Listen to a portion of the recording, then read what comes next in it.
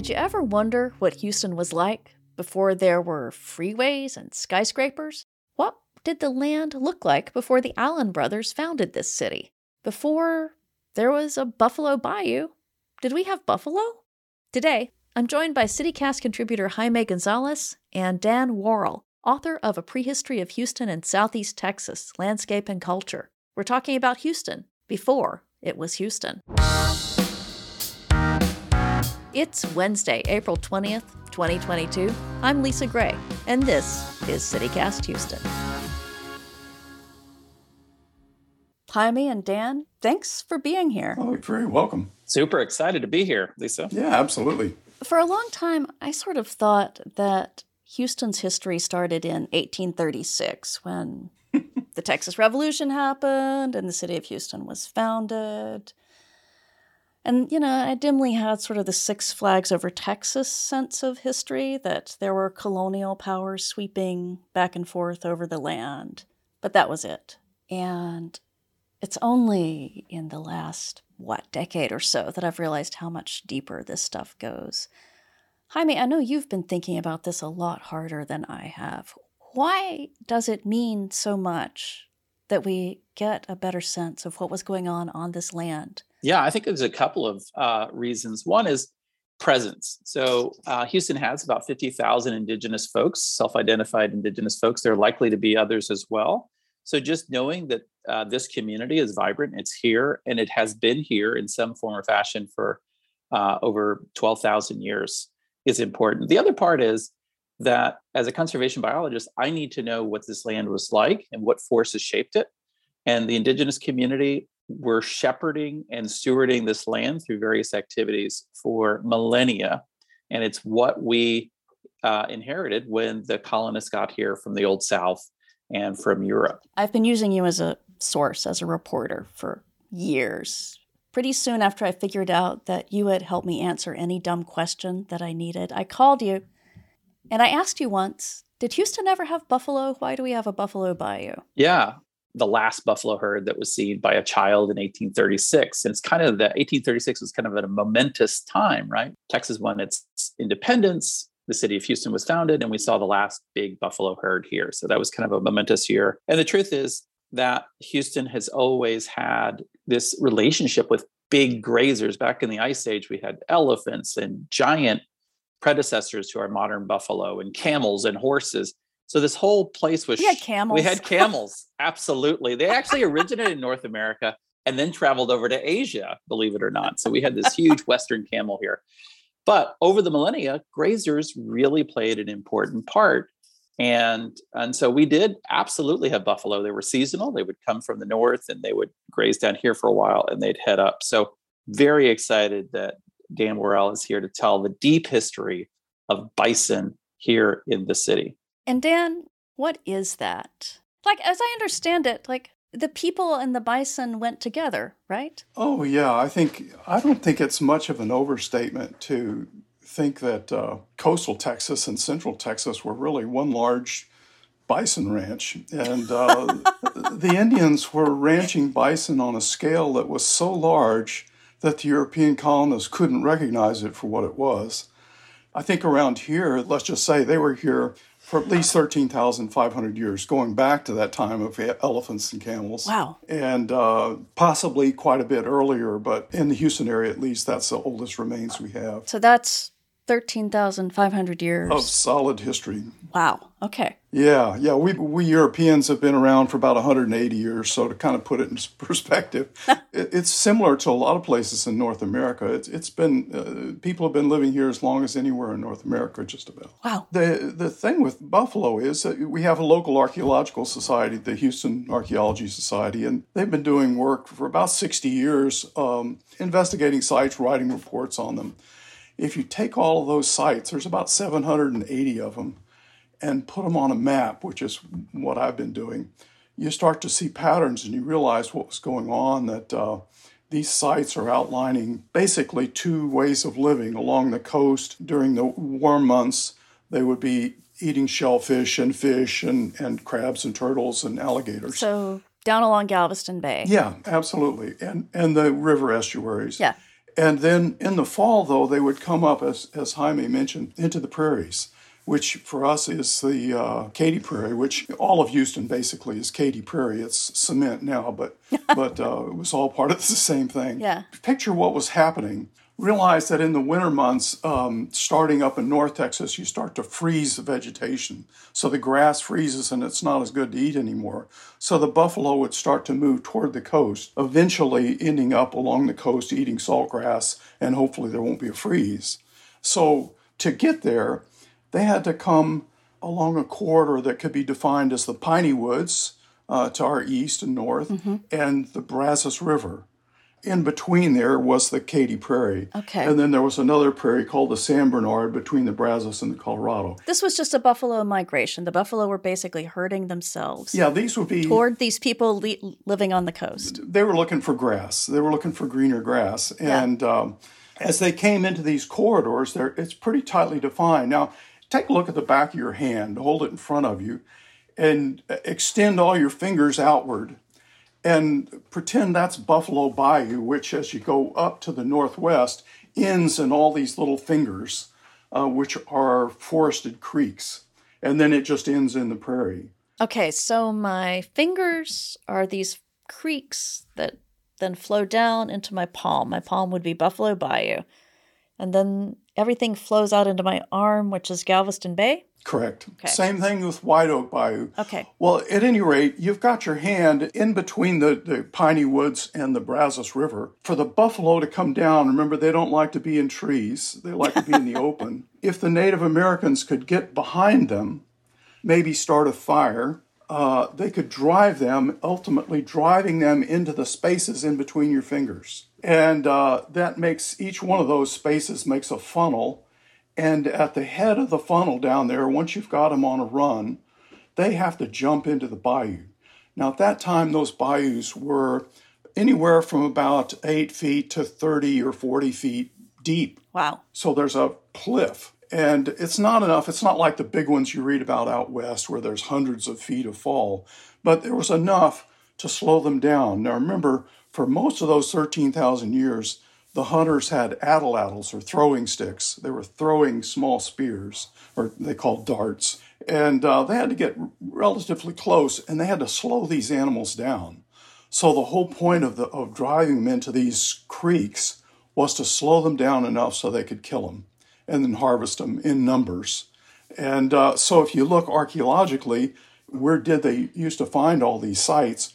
Just where you'd expect them, at the heads of those funnels. Yeah. The interesting thing is that they came back to those funnels time and time and time again over 13,000 years, telling you that geographically, this was a slaughterhouse. This is where they had their killing fields. And it's utterly remarkable. It's not the image that we have of them wandering around. They knew exactly where to go. And not only, so some of these were the local Akokisa of the Takapa tribe that lived in the San Jacinto River Basin and their ancestors, but also the Karankawa who lived further down the coast and their ancestors. And then coming from Central Texas were Central Texas hunters, which by historical times were the Tonkawa. All of these hunted in these same areas and often got into conflict with each other. So everybody converged. They weren't, not cooperatively. No. Not cooperatively. At any one time, there's only a few thousand Nakokisa, only a few thousand Karankawa, only a few thousand Tonkawa. So at any one time, there's a lot of prairie to cover. They might not even see each other one season. So one season, maybe that place at the headwater of the Buffalo Bayou was hunted by the Akokisa. Another time it was by the Tonkawa, whatever, and their ancestors. Now, where your fingers are that you're holding up, where the Buffalo Bayou does that, is the reservoirs today. The Barker and Addicks reservoirs is where the sites are. All of those archaeological sites I'm talking about were destroyed when the dams were built and the bayou was rechanneled and whatever. But that's okay. They had been studied. Yeah. And so we know what was there. But that's where it happened. Wow. You talk about it being a giant ranch. What were the people here doing as ranchers? Were they managing the herds? Were they managing the land? Well, the French, La Salle was down the coast in 1688. One of his lieutenants, a fellow by the name of Jotel, wrote some great detailed accounts of the Indian hunting methods. And sometimes they use the fire to drive them in a certain direction, also with deer, by the way. So if the wind was blowing in the direction that they wanted the buffalo to run, then the fire would spread in that direction and sort of chase the buffalo. Correct. And of course, in the fall of the year, we have those northers coming down, right, from the north and northwest. Oh. Well, that's perfect because that's that smoke and everything, and fire drives them down to the southwest into your fingers in Buffalo Bayou. So it all worked great. But the other reason they had the fire was they knew that if they burned off an area, then you'd get all these tender shoots growing back up, and that would actually attract the bison to an area. So there were two things going on. Oh, okay. So it kills off the trees that would grow here, so we don't have a forest. And you get all this tender grass. All the above. And you got a big buffalo farm. Uh-huh. Yeah. In and around the Houston area, the Katy, we think of the Katy Prairie as a permanent thing, but without the fire, it would have been all trees. And to prove that, all you have to do is wander around the Barker and Addicks reservoirs, the little trail through there. It's all forested now, but when they acquired that land in the 40s, it was all prairie. And as soon as they acquired it and quit mowing it and quit grazing on it, it turned into forest. It's a very humid climate we have. So forest is probably the natural setting, but at least for 14,000 years, the Indians made sure that it was prairie. Yeah, I think that's an excellent point. I think that most of the ecosystems in North America were heavily managed by people, including the coastal prairie. And Dan is absolutely right. Without the introduction of fire, without these grazers that would be attracted by this land management, this area would have been forested. And like you said, if you go to any place where we're not managing the prairie, it turns into forest very quickly. And so there's this strand of history, though, that I think people should know because of the land management practices of the indigenous folks, burning continuously for thousands of years, encouraging grazers to come in and move nutrients around this ecosystem. When we got here as Americans and Europeans and African descended people, the richness of that soil, which we capitalized into a lot of money, banking infrastructure, transportation infrastructure, it was all predicated on the richness of the soil that came from the management of the land. So another reason we need to know this indigenous history is to figure out what gave us those agrarian roots in Houston in the first place. And I would contend that a big part of that was the land management that indigenous peoples did over millennia. Yeah. And Jaime, you work a lot with conservation. What does this kind of history tell you about how we should be managing land now? Yeah, well, I think that one thing that's really amazing is there's growing research on how indigenous folks around the world are managing nature. On average, places that are managed by indigenous people have higher biodiversity than even lands that are managed by traditional conservation groups. And it's because they have this history, this deep-rootedness, this idea of seasonality and what it means. And so I think that one of the lessons there is to think about and use wonderful sources of history like Dan's book to help us understand how do we do what is called 2I seeing, which is combining the best of Western science and the best of what's called traditional ecological knowledge to help guide us in what we do with the land now. So it's rediscovering those indigenous roots and fusing it with Western science that is going to give us the best chance of managing ecosystems in this time of species extinction and climate change. Did you want to hear it all about Native American buffalo cooking methods? Oh my God, yes. Tell me. Okay, so you've got your buffalo. They've come across the creek. Uh-huh. You've got them there. They're dead. And you take the hide off and you take the meat off. And it's time for dinner. And we have a huge pile of buffalo carcasses, right? They're not just killing one buffalo, which would still be an enormous amount of meat. That's right. So this is, now we're talking about 1,000 AD is when pottery came to our area. Mm-hmm. Before that, they had no ceramics. So you want to have some beef stew, right? What we find, archaeologists have found on all these kill sites, almost all of them, are piles of fired clay balls about the size of your fist. Huh. So they look like red bricks, except they're just red lumps. And there will be like a an area the size of a wheelbarrow, indentation in the ground filled with these things. Archaeologists finally figured out, mainly by looking at modern-day Assiniboine Indians up in the north, in the northern part of the U.S., what they would do would be skin the buffalo, and they have this fresh skin, that dig a hole about the size of a wheelbarrow and line it with the skin. Then meanwhile, they'd have a fire off to the side, and they'd take, if they had rocks, they'd use rocks, but we only have mud here in Houston, right? Right, so we have to make our own rocks. You have to make your own rocks. So you take these mud balls and you put them in the fire till they're fired till they're white hot, and then you've got your skin in this wheelbarrow-sized opening, and you put whatever liquids, maybe it's blood and entrails and stuff that you want to cook, or brain, or whatever it is, the delicacies that they eat first.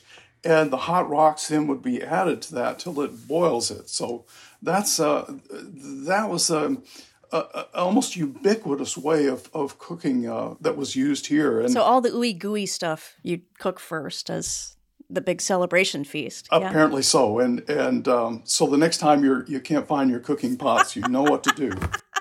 Dan, this sounds like the freshest restaurant concept in Houston. Oh, God, I love this. Archaeologists have just uncovered so many things. And the one thing you need to do, of course, though, is to put it on a map and consider the landscape that they were working in, the prairie landscape and the forest landscape. Then you start to understand the whole, understand it in a larger sense, that these guys knew their landscape very, very well, and they knew how to live on it. Thank you both so much. This is fascinating. Thank you so much. You're very welcome. Enjoyed it. That was Jaime Gonzalez and Dan Worrell. You can buy Dan's book, A Prehistory of Houston and Southeast Texas, at Becker's Books and at the Museum of Fine Arts bookstore. Also, tomorrow morning at 10:30, Dan will oversee the Harris County Historical Commission's dedication of 3 historic plaques by Buffalo Bayou, one of which describes the area's prehistory. We'll have more information on that in our show notes. Next up, I am here with senior producer Dina Kesba. Dina, what else is happening around Houston today? Hey Lisa, I want to tell you about a really tender story that I read up on recently. It's about a local veteran named Robert O'Brien. He served in the Navy for 2 tours of duty in a decade, and then after that kind of fell on hard times and wound up homeless for 15 years. Just last year, Star of Hope was able to help Robert get off the streets and into an apartment for himself. Now, Robert has been a long-time Astros fan, and here's where it gets really sad and heartwarming at the same time. Robert found out he was diagnosed with stage 4 lung cancer. He really wasn't given much time to live, so he decided he wanted to spend whatever time he does have left kind of crossing things off his bucket list, going down this wish list and doing everything that he wants to do. One big wish he had on that list, on the top of that list, was being able to go to an Astros game. Now, Robert has been a huge fan for a really long time. And thanks to the Astros, he actually got to go. And on top of that, he got a jersey from his favorite player, which was really sweet. It was awesome seeing the little video of him kind of rolling up to a game and just seeing how happy he was. That is it for our show today. Follow us on Twitter. We are at CityCastHouston. See you tomorrow.